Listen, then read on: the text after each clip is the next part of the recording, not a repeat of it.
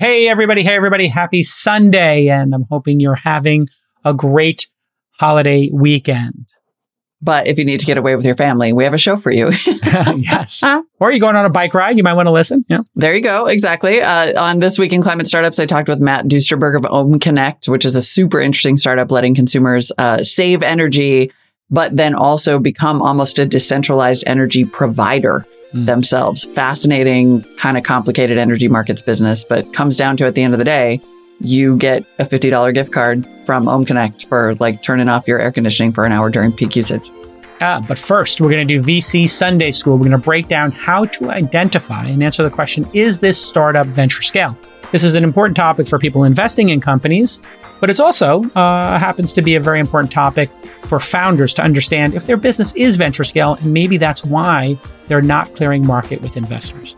It's going to be a great show. Enjoy your barbecues. And stick with us. This Week in Startups is brought to you by OpenPhone. As a startup founder, a lot of mistakes are easy to roll back, but using your personal cell phone number as your company number isn't one of them.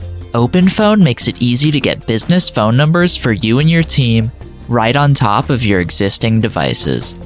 Visit openphone.com/twist to get 20% off your first 6 months. Odoo. Odoo is a fully customizable and fully integrated suite of business apps that lets you build and scale your stack as you build and scale your business. Your first app is free forever, and right now, Odoo is offering $1,000 off your first implementation pack at odoo.com/twist. That's odoo.com/twist. And MicroAcquire, the startup acquisition marketplace. Start the right acquisition conversations at your own pace. Get free and instant access to over 100,000 trusted buyers with total anonymity. Say goodbye to brokers and meet your ideal buyer today. Go to try.microacquire.com/twist. Okay, VC Sunday School time. Molly, what's your question this week? What are you thinking about? What are you learning?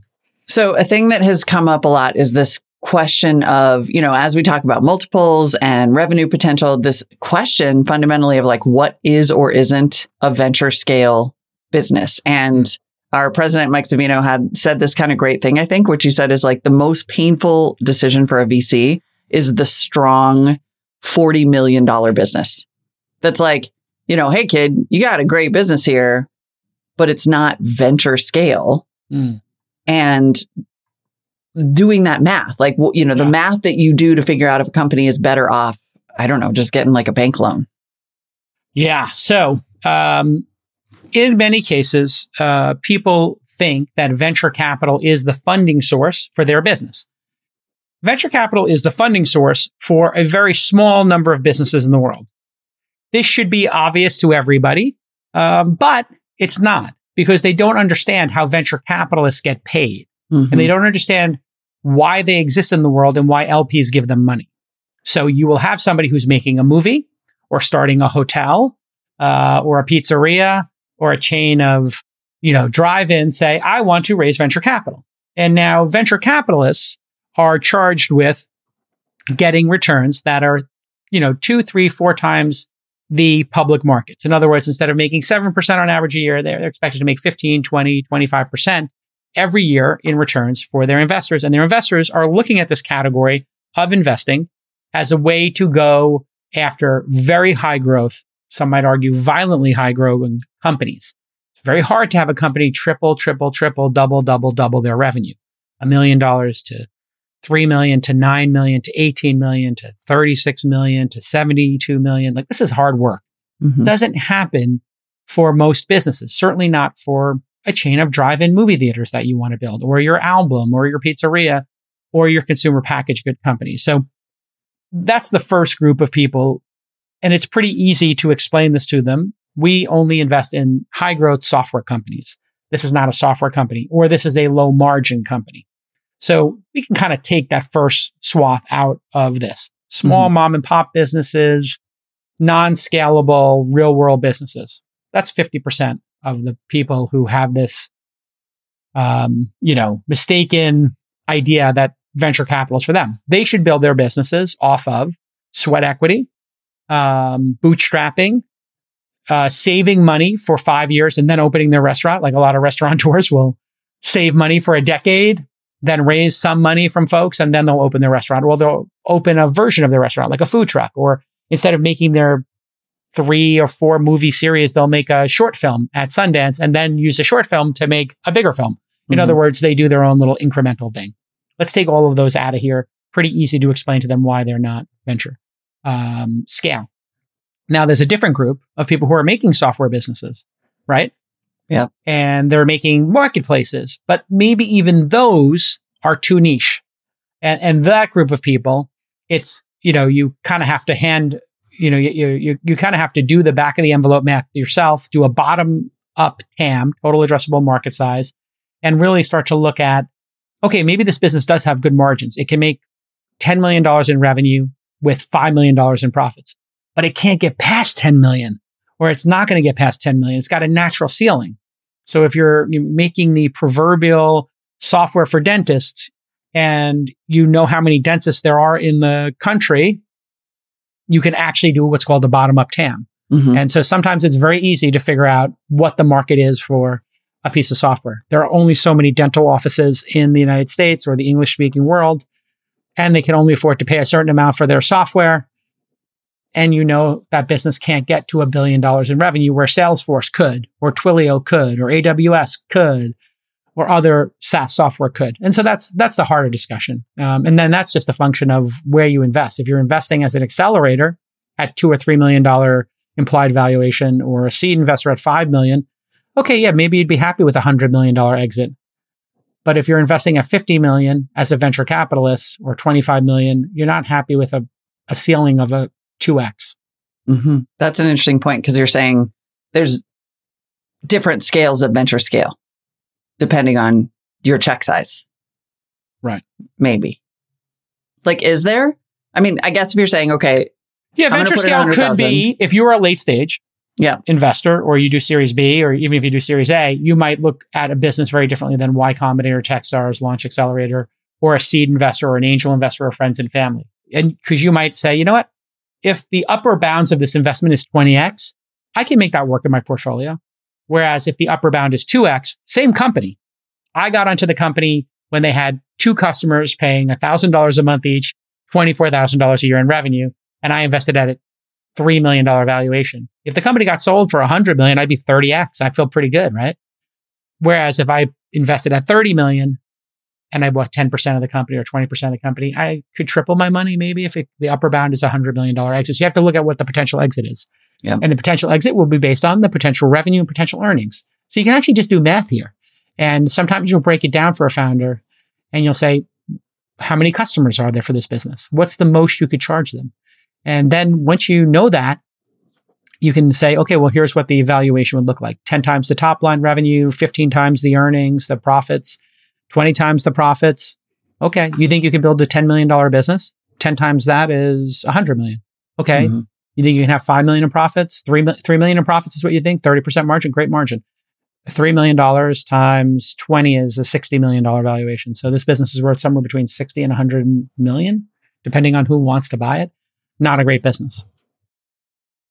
And that's the venture scale issue. Can you get to $1 billion in revenue? Right. What's the minimum X that's acceptable when you start to do that? The minimum multiple that's acceptable to be a venture scale business. I think it would be enough to return 2 times your fund. So your whole fund, not your investment. Right. Not just that. You need to have investments that can, if you're going to take the time to invest in them, they got to return double the fund. So let's say your fund was a $100 million fund and you planned on having 30 names in it, 30 companies in there, and you were on average going to invest 2 million in each of those companies. That's 60 million. You have some management fees coming out off the top. Maybe that's 10 million. And so then there's 30 million left to invest in the big winners. So the top 5 get another 6 million, something like that. Anyway, you put all that together, Molly, and each of those 30 companies has to have a chance. And let's say your average ownership was 10% each company. Those 30 companies, those 30 names, Uber, Instacart, DoorDash, whatever you invested in, Airbnb, each one of those has to become worth, your position has to become worth 200 million. Your position is 10%. 200 million times 10 is 2 billion. So in other words, you got to hit a $2 billion outcome in order to double your fund with each of those investments. So you can start to think of the multiple. If you invested at 50, you would need to have a 40x. So I would say for a seed venture fund, they're looking for typically like that 50x, 20 to 50x would be good. 40, 50, 60x is where you're doubling your fund and you're returning 2 times your money with one of the investments, which is what you need to do at some point. You got to hit a winner, a big winner. And so that's why this business is hard. And if you double the size of your fund, okay, now you need to hit, either 100x or, you have to put more money into each company. It just becomes harder and harder. You have to be able to find companies that are willing to put that money to work, which is also kind of why the $1 billion funds or $2 billion funds become really unwieldy. And they have smaller returns than the bigger funds because you need to hit gigantic outcomes like $10 billion unicorns. Well, how many $10 billion unicorns are there? So this is what the major LPs are looking at when they examine our funds or other people's funds. What are the chances of you hitting another Uber? What are the chances of you hitting Dropbox or Airbnb? Okay, well, we know because we know the funds that did hit them because we have all the data because we're LPs in those funds too. Right. And so if it can't hit venture scale, I think you need to take a deep pause and say, why are we wasting a bullet on this? We got a certain number of bullets in this gun. We're going to try to hit sniper shots here. We don't want to just shoot randomly in the air. We got to make everyone count. That's why venture capital can seem very cutthroat. Yeah. At least the most disciplined people. They don't want to make willy-nilly investments to feel good about themselves, et cetera. And when you do see them do that, that's why it stands out so much. When somebody does make like an emotional investment in something weird, you're like, why would you waste a bullet on that? Like, what are you doing? Are you not disciplined? And this is where this whole debate comes from. Venture scale. Is it venture scale? Can it return 40 times my money, 20 times my money, 100 times my money? Yeah. It's a mindset. Listen, lots of founders are loosey-goosey with all these personal phone numbers flying around. They put them in company documents, they'll use them for sales calls and more. And this makes things really messy. Okay, you don't know who's calling. Is it a sales prospect? Is it somebody from your kid's school? Should you pick up? Should you not pick up? You don't want to get random calls at the summer barbecue, right? I'm doing multiple barbecues a week. I don't want to start getting the wrong calls and the wrong number. I want to be able to filter them. And if you're the company, you want to keep that professional phone number. Again, if somebody leaves the team and you just want to look professional, well, Open Phone can help you create business phone numbers right now. It's super easy. It works through an app on your smartphone or desktop. You just pick a number, you install the app, and you're done. No need to carry 2 phones like back in the day. And by the way, we can tell you Open Phone is amazing because our sales team uses it every day.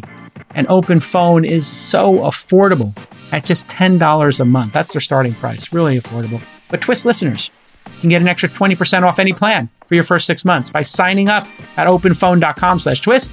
And if you have an existing phone number with another service, no problem. Open Phone will port that over for free for you. Easy peasy lemon squeezy.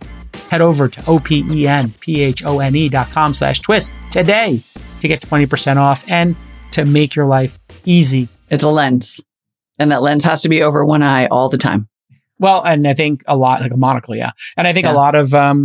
You have a lot of founders who don't understand this math. So I think this lesson in VC Sunday School is, I think you kind of understood this already. We're trying to get outlier returns. Yep. But I think that's the issue. I think a lot of people are, having here is the founders don't understand this. So you're having this conversation with founders, like you're not venture scale. And they're like, what do you mean? We're going to change the world. And it's like, you're going to change the world for dentists.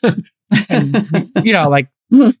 there's 20 different ways for a dentist to manage their practice, and you are about one of these 20. It's a race to the bottom. It's not a big enough market.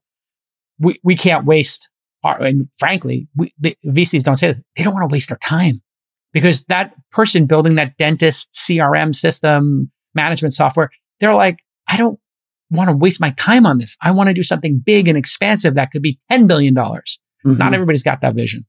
Well, okay, then that leads to one quick follow-on, which is a lot of companies at our stage will come and say, I have this business now and it makes this much money. And then I want the next part of my business to make the venture scale money.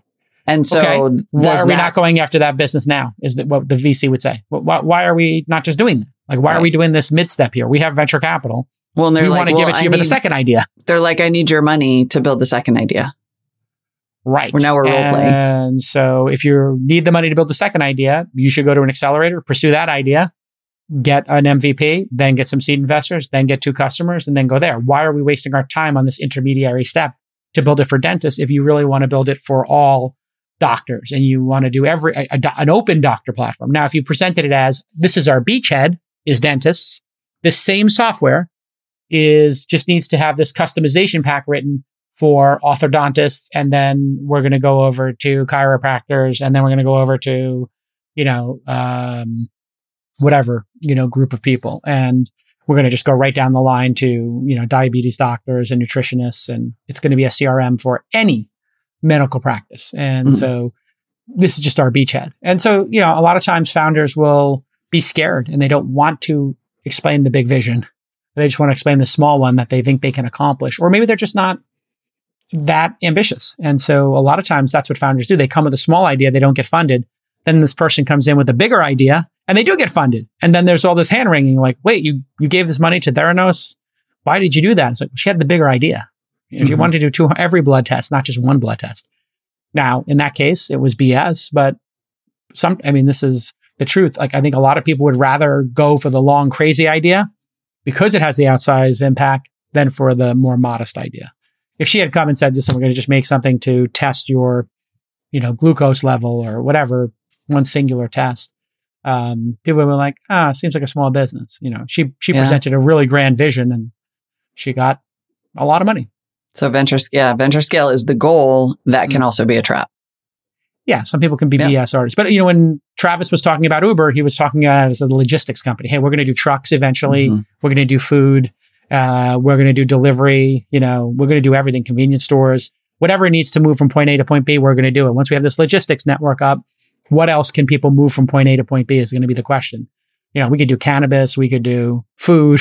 We could do food and cannabis. We could, send you from a 7-Eleven. It could be clothes from the Gap. It could be anything. And now they have started to do that, right? And so you start to see that vision in the second decade of Uber. It takes a long time, but that was the original pitch. We'll start with Lincoln Town Cars and, getting people who are affluent from the airport to their homes for business trips. And then we'll go from there. Nice. Yeah. Well, actually, that's a nice place to segue, a nice way to segue into This Week in Climate Startups, because I interviewed a company that's like, let's replace energy. Yeah, there you go. Excellent. Or at least the way it is sold. Today on This Week in Climate Startups, I have Matt Duesterberg, president and co-founder of a company called OhmConnect. It's an energy startup that plugs into smart devices and people's, utility meters, informs and enables consumers to make better energy choices. Basically, it pays them to save energy. And the way OhmConnect makes money is that it says, okay, we've got this base of consumers. They saved 5 megawatt hours of energy because we either remotely turned off their thermostats, which they let us do, or did some other energy savings. Now we can sell that 5 megawatt hours of energy on the open market and utilities will buy it. Yeah. So they enable these energy savings and then they turn around and make money on the savings, which is fascinating. In 2020, there was that big August heat wave, which was the first time we had blackouts in California since 2001. And OhmConnect users reduced 1 gigawatt hour of electricity demand in California, which is enough to power the city of San Francisco for an hour. Super interesting. They just closed a $55 million Series D and have raised about $100 million. I didn't invest in this company. They launched at, they did a company demo with us in 2014. I think Mike Savino, our president, did personally invest in the company. And this was in 2014. So 8 years ago, they were one of the companies that presented at Launch Festival, which I started after I had the partnership with Mike Arrington for TechCrunch 50. And we split up. He went and just did Disrupt and I went and do Launch Festival. There you have it. 2014. Amazing. Super congratulations to them and great company and congratulations on the money raised. And I'm an idiot for not investing apparently. I can't hit them all. All right, great job. We'll see. Anyway, enjoy the interview. Can't wait. Matt Duesterberg is president and co-founder of OhmConnect. Welcome to the show. Thanks for coming on. Thanks for having me, Molly. So I've been wanting to talk to you guys for a while because I'm just so interested in this model. Tell people who aren't familiar what you guys do. Yeah, OhmConnect pays people to reduce their electricity 1 or 2 times a week. It's a very simple model. We ask people to turn down for an hour to, once a week, and then we'll pay you for it. How, first of all, how do you know? And then second, how did you get any investors to go for that? Just kidding. I know how. That's a great question. Actually, we did secure one of our first investors at a launch conference. So, it all ties back to Jason. So big shout out to him. All things do. Yep. Yeah. So the model is a little bit interesting. But to get into your question, which is how do we actually measure it? We're actually tapping into smart meters, which has been installed into about 90% of the nation. Really through the American Reinvestment and Recovery Act back in the days of Obama. And then how do you tie into that? Like with an API? Tell me a little bit more about how you get installed. Yeah. So one of the big requirements, as soon as a user signs up with us, we ask them to basically validate that we can get access to their utility meter data. And then that's through utilities or third parties, and we're then able to look at historical data, look at what you usually use, and then compare that to what during a single event what a person is using. So, if a user usually uses 1 or 2 kilowatts and they reduce to half a kilowatt, we can calculate precisely how much they're reducing. And then how do they realize those? When you say you pay them, what does that look like to the consumer? Yeah, we have a virtual currency called watts. And each one of those watts can be cashed out through PayPal or Venmo. And then we can also give gift cards through Amazon or Target. But we love to kind of really try and get more devices into users' homes so we can automatically save for them, as well as encourage them to get prizes, such as a trip to Disneyland. And does this work? Are you seeing a meaningful reduction in power usage as a result? Yeah, absolutely. We're seeing 20 to 30% reductions on our users on an everyday basis, which is pretty meaningful. If you look at other folks in our space like OPower, they generally reduce about 1% at all times. So what kind of devices would I have to have in my house in order to do this? Like a Nest? Are you talking like a Nest thermometer? Or are you talking about a smart meter from my utility? Both, all? Thermostat, the thermometer. Sorry, yeah. Thermostat. Thank you. Good catch. Yeah, so you don't actually have to have any devices to start. You can just do behavioral changes, which is, hey, turn off your AC for an hour. Don't run the laundry or don't run the dishwasher. And that will actually usually net a couple dollars. The more advanced users do have devices, we do encourage that. Smart plugs are on the order of $5 to $7. We're often able to give you the first one for free. A lot of our users are low to moderate income, so this is their first smart device in their home, which is really cool. We're introducing them to the whole new world of Internet of Things. But then the ideal, kind of the best device we like to have access to is thermostats. And that's really controlling about 50% of your energy usage at any given time. The really cool thing is people don't even notice. So we'll turn off your thermostat or turn down or change the temperature set point by a few degrees, and they won't really notice, and we'll be able to save a lot of energy during some really critical times for the grid. Tell me, give me some stats. It looks like my notes say that in 2020, OhmConnect users reduced 1 gigawatt hours of electricity demand in California during an August heat wave. Yeah, that was specifically during, if you may recall, there were some blackouts in California. This was the first time we had blackouts since 2001. It was a pretty big deal. And I remember. Certainly both of those, actually, the 2001 and then these ones. Yeah. Yeah, it created some political shockwaves, which we're still kind of dealing with today. But yeah, so we were called to dispatch our users. We dispatched about 1 million user events, which means like, 1 million user hours. And we saved about a gigawatt hour of reductions during that time. It was pretty fascinating to see kind of the level of reductions that people were doing and had the consistency. People were writing in saying, hey, look, this is hard. I'm, turning off my AC for 3 hours, but, I've got my fan and, I'm watching the Dodgers game on the iPad, and it's all good because I'm making $5, $10, $15 for just doing that. Yeah. So they saw the tangible rewards directly, and they were rewarded for doing so. I want to ask you more about incentivizing behavior change, because that is such a, philosophical and fundamental part of tackling the climate crisis. But before I ask you that, I want to ask how you make money. That's a great question. And that's something that's a little bit more nuanced. And, I've been my whole career in the energy sector, so it's quite complicated. But just at a simple view of it is we act as a generation unit. So instead of turning on a natural gas power plant when the sun's not shining or the wind's not blowing, we get turned on instead. Mm-hmm. And as California and the rest of the world adopts more and more renewables, which is awesome, by the way, we're seeing phenomenal adoption rates of solar and wind. The challenge is that we're using electricity all the time. So when the sun has some clouds over it, or, it's not windy, there's volatility in the grid. And usually that's solved by natural gas being turned on and off. And instead of having that turn on, they just ask, hey, can OhmConnect users reduce a little bit during that time? We do that, and we get paid for doing that instead of having to build a new natural gas power plant. And then we pass most of those savings on to our users. We've paid out over $20 million to date.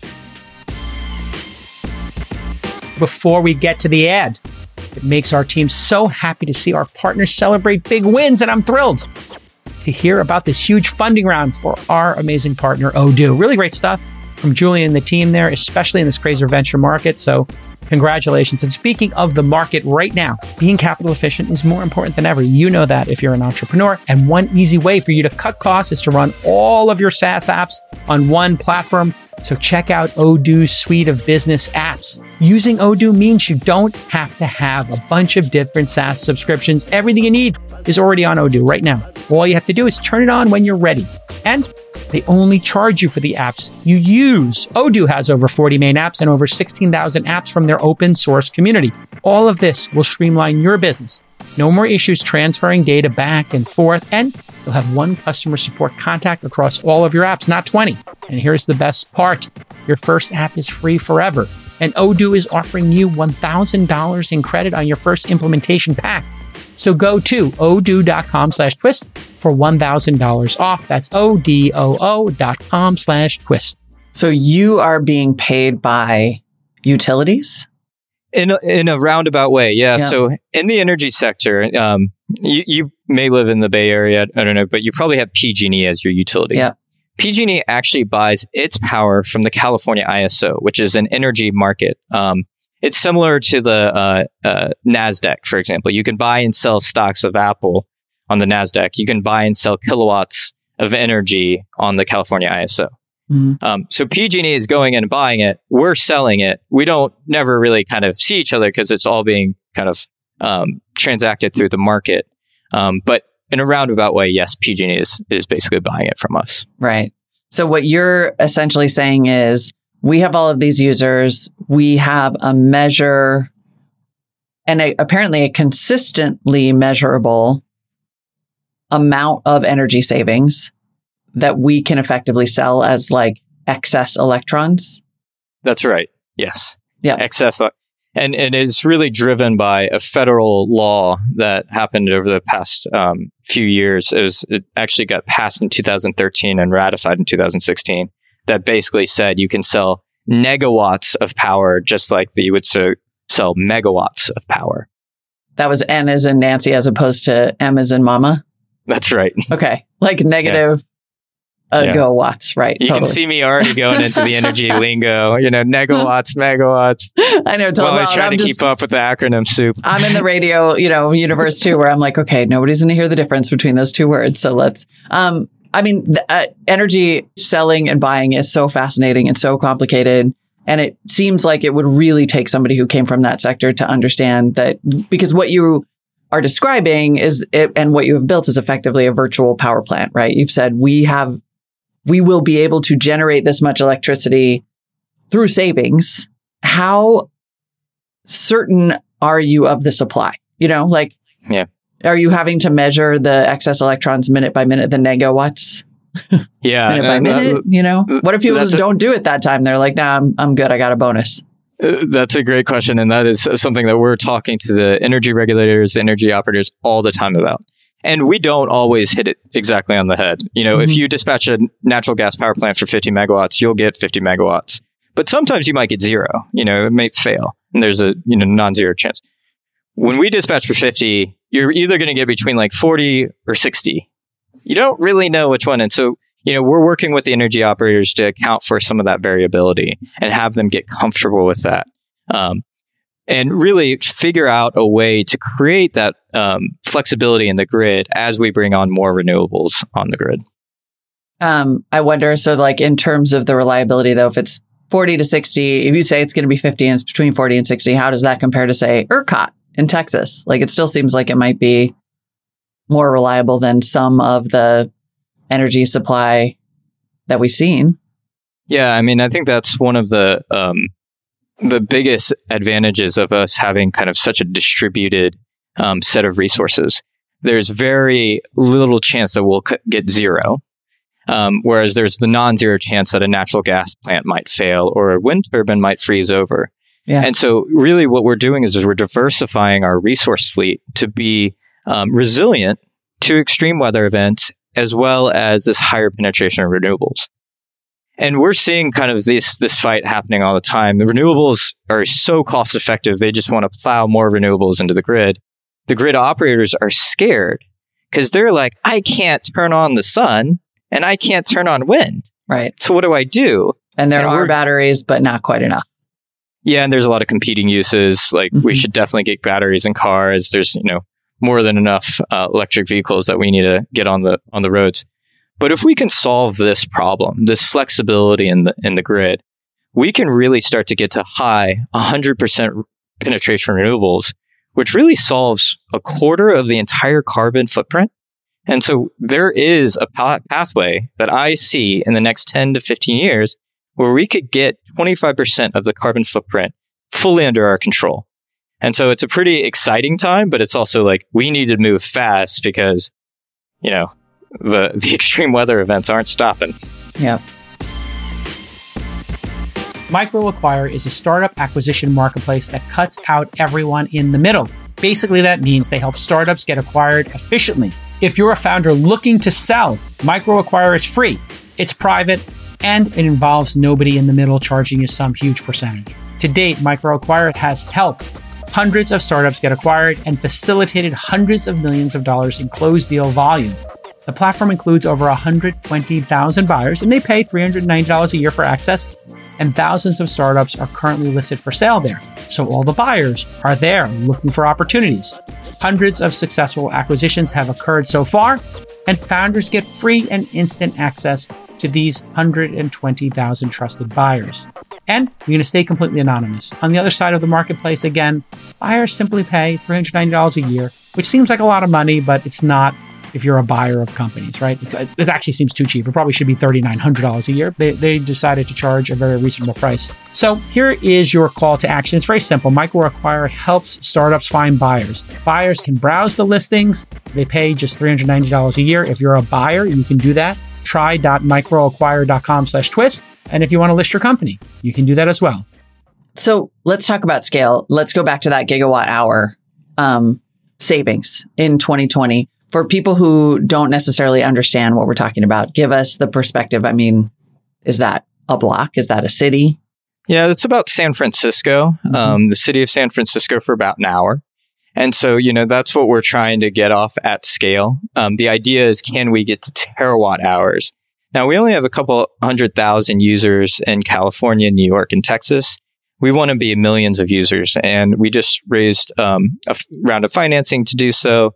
We're also expanding our footprint and bringing on a lot of strategic partners to do so as well. Yeah, we should note you just closed a $55 million Series D fundraising round a few weeks ago. Total investments close to $100 million overall. Yeah, that's right. And most of these are through strategic partnerships. So Sidewalk Infrastructure Partners, which is an affiliate of Alphabet. So Google's, we have a deep relationship with Google through that. SunPower, and we're delivering solar and storage solutions for our users through SunPower. Carrier has been an amazing partner. They're bringing a fleet of kind of contractors that are installing HVAC systems into homes directly. So there's a whole ecosystem around the home and energy use management that we're partnering with the key folks in each of those verticals.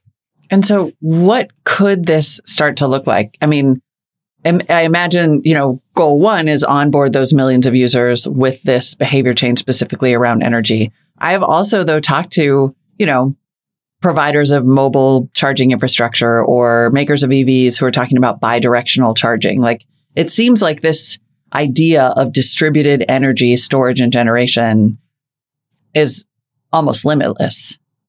Well, maybe not limitless, but it seems like there's a lot of potential. Like, you could really amp up the watts. So absolutely. Amp up the watts. I love it. I'm a little embarrassed by that pun, but well, we're working with OwnConnect, so just put it all in there. Yeah. Absolutely. I mean, there's a tremendous amount of interest here. I think one of the areas that the energy sector has failed to date is thinking about who's adopting it. They've always had the mindset of we'll build it and they'll come, and they keep building these, field of dreams with no one actually showing up because they're like, oh, the customers don't want PG&E to control my entire home. Why wouldn't they? They're scratching their heads. and so don't even get me started, man. Yeah. Paging John Oliver. Exactly. Yeah. And so there's a whole spectrum of kind of the end user here. But, really what you need to do is engage them from the beginning, give them direct access to some of the value. Like, oh, I am going to turn off my AC from 6 to 7 on a hot day because I'm earning $5 from it. Mm-hmm. Like, we have created a very nice cyclical loop where a user can take an action and directly get rewarded from it that we've not seen in the industry to date for some reason. That there's a lot in that for some reason. I mean, what do you think that is? Is it just because certainly utilities are starting to send, they're being a little more proactive. It's protectionist, it seems like, in nature, that they're being proactive about saying, like, please turn your air conditioning off during these hours because we can't keep the lights on if you don't. But what do you think it is about utilities? Is it just that it's a rate-based system? And so, frankly, the more you use, the more they get paid. Yeah, I mean, I wish I had like the silver bullet to figure that out. I mean, I think there's been a lot of folks studying why utilities have the inability to engage users that, by the way, they call them rate-based or ratepayers. Ratepayers, exactly. Or load. Even worse, I've seen them, oh yeah, our load. You mean the, Jane and John Doe, like down the street, you're just going to call load? Yeah, of course, just the load. It's just a like different mindset. I'm sorry, I don't want to say it, but like, really, we're all just big poops to you. Thanks a lot. Exactly. Yeah. Wow. I am a child. I'm sorry. Please continue. Yeah, no, that's exactly it. And so they are really, really, utilities and the incumbent in the energy sector is really, really good at delivering electricity every day, every hour of the week. They are not good at engaging people. And in fact, they really want people to just go to sleep on them. They don't want to engage. Mm-hmm. And they just want you to pay your bill, month in, month out. So I think this has to really change the paradigm of how you think from the energy sector. How do you engage customers? You're asking them to give you access to your home, which is a very personal thing. We're literally in people's homes, turning off and on refrigerators, turning off and on your thermostat. In some cases, we have users with 20 plugs. We're turning off and on everything in your home for an hour, 15 minutes at a time. That's a personal event. Mm-hmm. And no offense to PG&E, but like, that's just not something I think of when I think of PG&E. Mm-hmm. Talk to me about that consumer experience. Like, when people sign up for OwnConnect, I know they're not buying these devices from you, but do you have, what's the learning experience like, and the kind of the onboarding? Like, do you have a kit? Order this, yeah, referral link from Amazon. I'm learning as fast as I can, and it's still drinking from a fire hose 8 years in. I'm the energy guy. My two co-founders are really consumer deep. And it was funny. We had a demographic that we originally targeted, which was like, oh, you've got an EV, you've got solar, you're really energy conscious. Mm-hmm. Of course you'll come on. And there were some of those folks, but actually they were kind of our worst users because they're already like super efficient. They're already kind of all, fully renewable. I remember back in 2016, we got a post by Mr. Money Mustache. He's a Twitter handle, like Mr. Money Mustache. And I was in a board meeting and like the numbers were going through the roof. And like, what's going on? I was like, oh, Mr. Money Mustache posted about us. Mm-hmm. And then we tapped into that, it was Reddit beer money, like earn $5 to buy you beer, just turn off your fridge. And then you really tap into a different demographic. They don't have solar. They don't have EVs. They probably haven't even ever installed a smart device in their home, but they're really sensitive to $50 to $100 a year in saving. Yeah. And so we're providing kind of this Uber or Airbnb service where you can actually monetize the latent value of your electricity within your home. So $50 to $100 was really interesting to them, and we started tapping into them. But a lot of that was, that's all my co-founders. That's not me from the energy sector. And we mainly hire out of the consumer expertise, Google, LinkedIn, Facebook, Zynga. So, staying away from the energy sector as it comes to consumer engagement. I mean, yes, all due respect to you. It's great to be the only guy in the room who can talk about PPAs and VPPAs and virtual power plants and the number, electrons and gigawatt hours. But yeah. Well, I mean, this is honestly one of the things I find so compelling about energy efficiency. And when you talk to people in the climate space and like longtime journalists and activists, I mean, one of the things they'll tell you is the massive return on investment that you get from energy efficiency and the sort of benefit that if you position it properly, it doesn't even matter if people, I hate to use the word believe, but it doesn't even matter if they believe that the climate crisis is a climate crisis, because who doesn't want to save money? That's right. And there's another aspect of that, which is really independence. I think, I don't know who it was, but maybe Volt Solar, but they did a study a few years back and they were trying to figure out what's the biggest driver of solar adoption. And they cut it by, 100 different variables. And the one thing that was like the most indicative was NRA membership, National Rifle Association membership. Yeah, right. Which seems like crazy. And when you think about it, like this is kind of juxtaposition. But as you think about it from the lens of independence, I control this, it unlocks this other group. Mm-hmm. And it's really powerful because if we're thinking about tapping into millions of users, we need everyone to come on board and help us combat the climate challenge we have today. Yeah, 100%. I mean, you can see the crossover with preppers completely, because ultimately this is about some version of decentralization, which arguably is why utilities might not go for things like this, right? Because death spiral. I'm not trying to draw you into anything that's going to get you in trouble. But you could imagine that that's part of, well, it could be an opportunity for utilities, or it could end up being a threat long term. That's right. And, it certainly disrupts the industry in a lot of different ways. Who is your competition aside from PG&E, maybe? Yeah, I mean, I think you hit the nail on the head. I think the status quo is really it. And I mean, if you've seen, just today, there's a bill going through the California state legislature about kind of unlocking more funds to build more fossil fuel-based power plants. Mm-hmm. And that is the status quo. That is even in California, a very progressive state, but they're so scared of keeping the lights on when the wind's not blowing and the sun's not shining, that they're resorting to going back to exactly what we say don't do. Don't build natural gas power plants. And by the way, just so you know, natural gas prices has just, skyrocketed over the past couple months. Right. So we're building gas power plants on this fuel that's super volatile, that has connections to Russia. Like, there's a lot of negative around all of that. But it's just this status quo and this fear, really, of change. What kind of scale do you think you have to get to be a really, really significant disruptor? Terawatt hour. Yeah. So it's about 1,000x where we are today. And we've seen kind of pathways to get there, and it has to be global.